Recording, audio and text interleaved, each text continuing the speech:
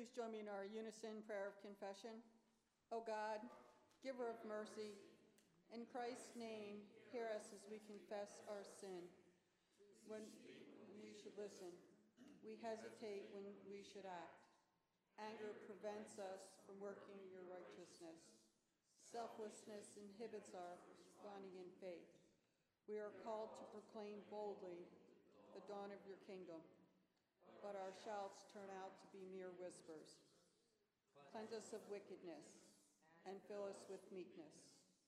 Redeem us in Christ, in whose name we pray.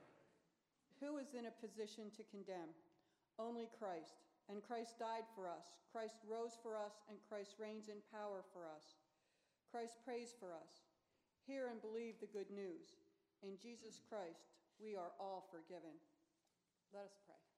Living God, help us to hear your holy word with open hearts so that we may truly understand, and understanding that we may believe, and believing that we may follow in all faithfulness and obedience, seeking your honor and glory in all that we do. Confident of your love and care, we lift up to you the needs of your people, all who are sick and hurt, all who are grieving the loss of family and friends, that you will send your healing power to restore holiness to those who suffer, that they will be comforted and filled with your peace, knowing that you are always near. May all who suffer be strengthened in their faith, and troubled spirits calmed.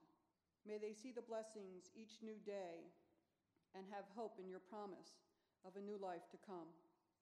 We pray for your protection for our police and firefighters and all first responders, and for all active military and veterans. May they and their loved ones feel the comfort and love of the Holy Spirit, and all who support and care for them and give thanks for their bravery and sacrifice.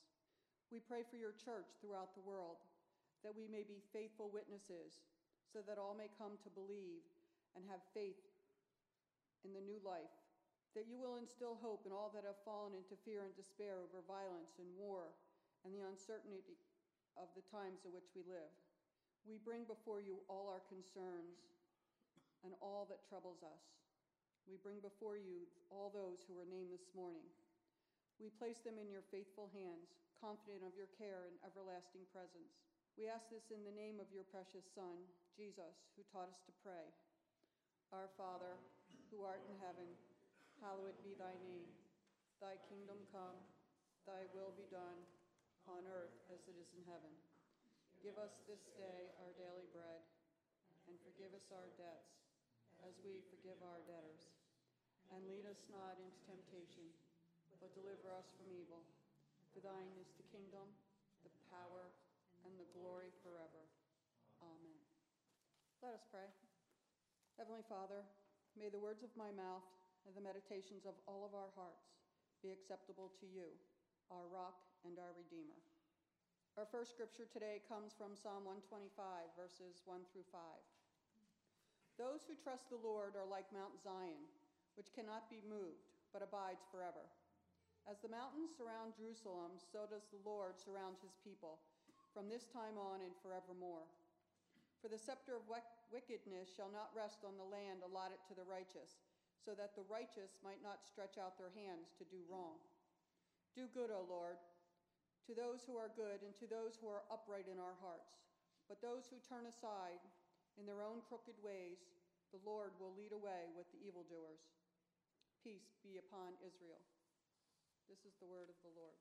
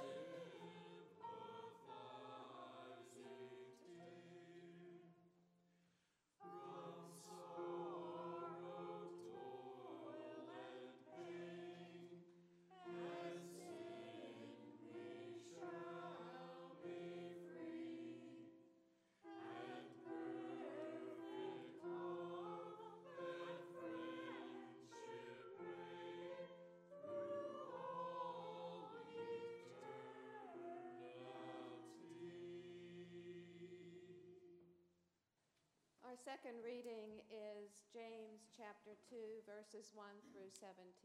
Hear the word of the Lord. My brothers and sisters, do you with your acts of favoritism really believe in our glorious Lord Jesus Christ? For if a person with gold rings and in fine clothes comes into your assembly, and if a poor person in dirty clothes also comes in, and if you take notice of the one wearing the fine clothes, and say, "Have a seat here, please," while to the one who is poor you say, "Stand there," or "Sit at my feet," have you not made distinctions among yourselves and become judges with evil thoughts? Listen, my beloved brothers and sisters. Has not God chosen the poor in the world to be rich in faith and to be heirs of the kingdom that he has promised to those who love him? But you have dishonored the poor. Is it not the rich who oppress you? Is it not they who drag you into court? Is it not they who blaspheme the excellent name that was invoked over you? You do well if you really fulfill the royal law according to the scripture. You shall love your neighbor as yourself. But if you show partiality, you commit sin and are convicted by the law as transgressors. For whoever keeps the whole law but fails in one point has become accountable for all of it. For the one who said, "You shall not commit adultery," also said, "You shall not murder." Now, if you do not commit adultery, but if you murder, you have become a transgressor of the law. So speak and act as those who are to be judged by the law of liberty. For judgment will be without mercy to anyone who has shown no mercy. Mercy triumphs over judgment. What good is it, my brothers and sisters, if you say you have faith, but you do not have works? Can faith save you? If a brother or sister is naked and lacks daily food, and one of you says to them, "Go in peace, keep warm, and eat your fill," and yet you do not supply their bodily needs, what is the good of that? So faith by itself, if it has no works, is dead. This is the word of God for the people of God. You know, John asked me a question when I was coming back from the children's message. And he says, "Well, Linda, what is faith?" And my answer to him said, "Well, I was not the children's message, so it was not my right to answer that question. But I will answer that question. Faith to me is something that is unseen. It is something that you feel. It is something that I feel. It is something that can be shaken. It is something that can be built and be strong. It is something that sometimes because of things that happen in one's lives, it can be questioned. But one of the things that I love about the scripture that Donna just read is the very last verse. It says, "So faith by itself, if it has no works, it is dead." So I believe for every ounce of faith that you have to share that and work. Do something about that. It says if you see somebody who is hungry and you say, "Oh, just go get something good to eat somewhere," yet you're not willing to help put food in front of that individual, yet you have faith that they're going to find food somewhere, what does that say about us? There was a time when I was in Trenton, this was years ago, and there was a gentleman that was sitting outside of the post office. He was scruffy, a little scruffy looking, and he came up to me and he says, "I'm hungry." And I remember, and he wanted money. Well, I wasn't about to give him money. But what I did do, I was like, "Well, you stay here. I'll be right back." There was a delicatessen about 2 stores over from the post office in Trenton, and I went in there and I got him a sandwich. And I came back, and at least I knew that he had at least one meal that day. I had faith in myself that I was doing what God wanted me to do. I had faith in my heart that I was not supposed to give this gentleman money. I had faith in my heart that I was supposed to make sure he had something to sustain him, if nothing else, just for that afternoon, not knowing if he would get another meal that day. Now, I don't know how many people gave him money. I don't know how many people gave him food like I did. But I knew in my heart, because of my faith, that I did what God called me to do in that moment. I believe that this congregation of the Presbyterian Church of Milford, has a strong faith. When people are worried because of somebody who is in the hospital, like when Robert is sick, I believe Stacy had faith that her family here would be there for her. If she needed something, if she needed somebody to make sure that the two girls needed something, needed to get somewhere, and Mark wasn't around, and Stacy was at the hospital with Robert, I know that she knew she had people she could call, and they would take care of that, and they would take care of her children while she was taking care of her son. That is faith, and I believe that that is faith. And the people that would help have that faith as well, because now they're doing the work. They're doing what God is calling them to do. We installed and ordained elders and deacons last week. And they had faith when they said yes. They had no idea what they're in stored for, but they had faith that God will guide them. They had faith that those that are already ordained and already on those boards will show them the way. They know that they're not in this alone.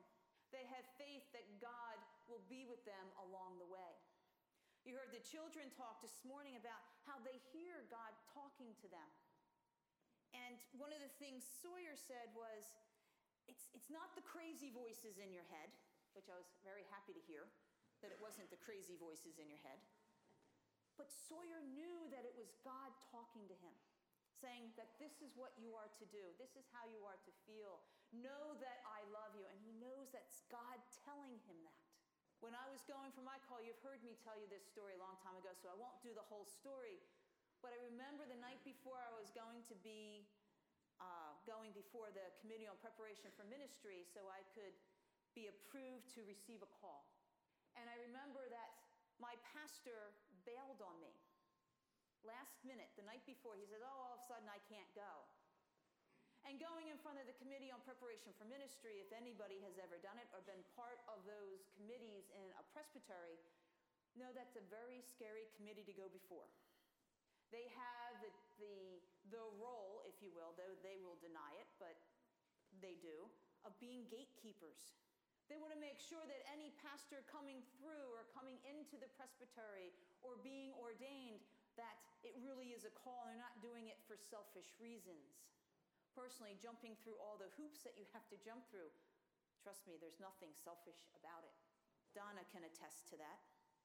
But going in front of them by myself was a scary thing. And I remember walking around, I was down in Newtown at the time, walking around my neighborhood.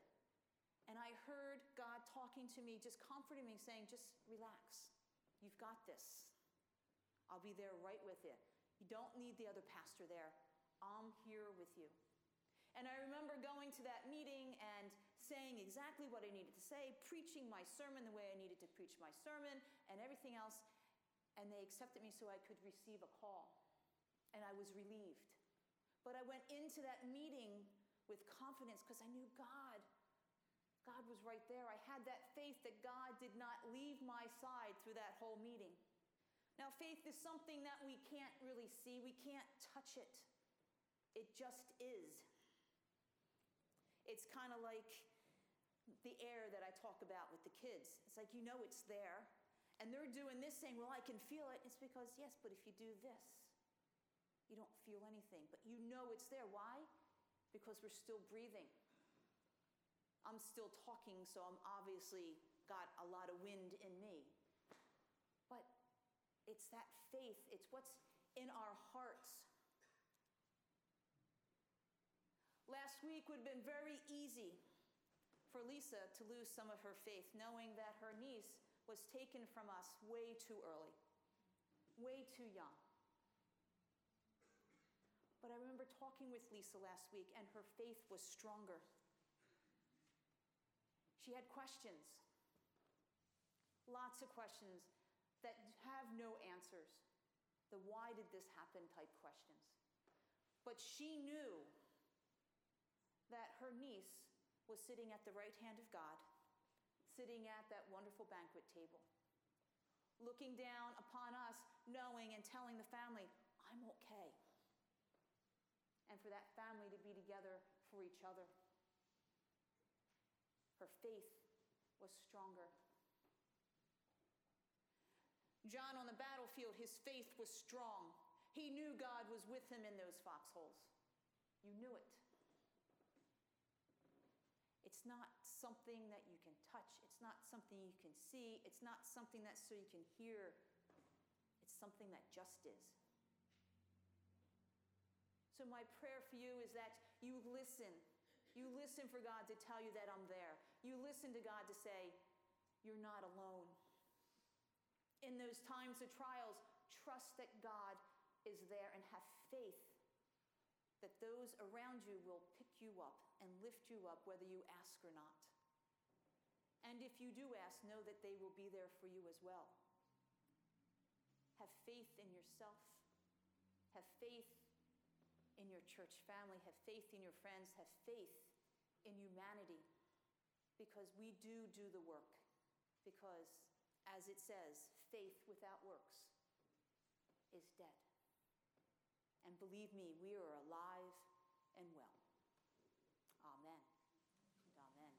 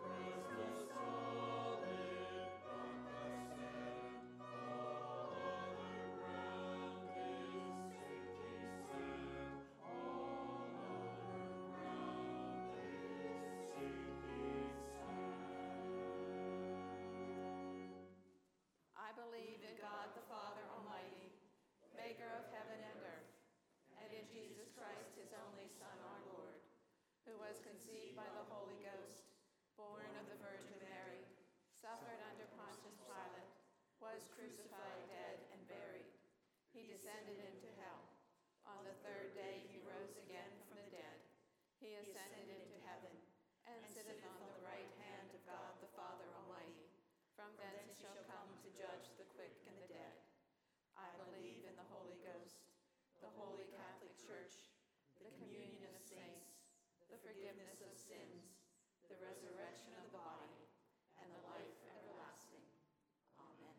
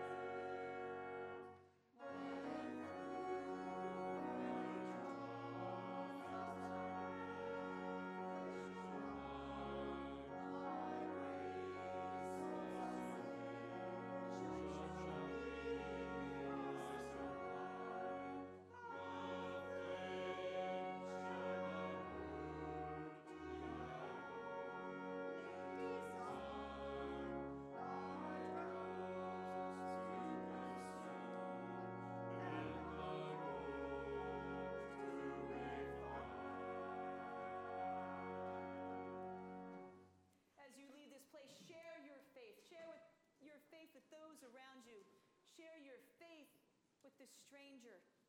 Share your faith with the people outside these walls.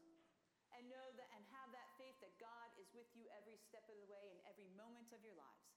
And may the shalom of God, the love, compassion of Christ, and the power of the Holy Spirit be with us all. Amen.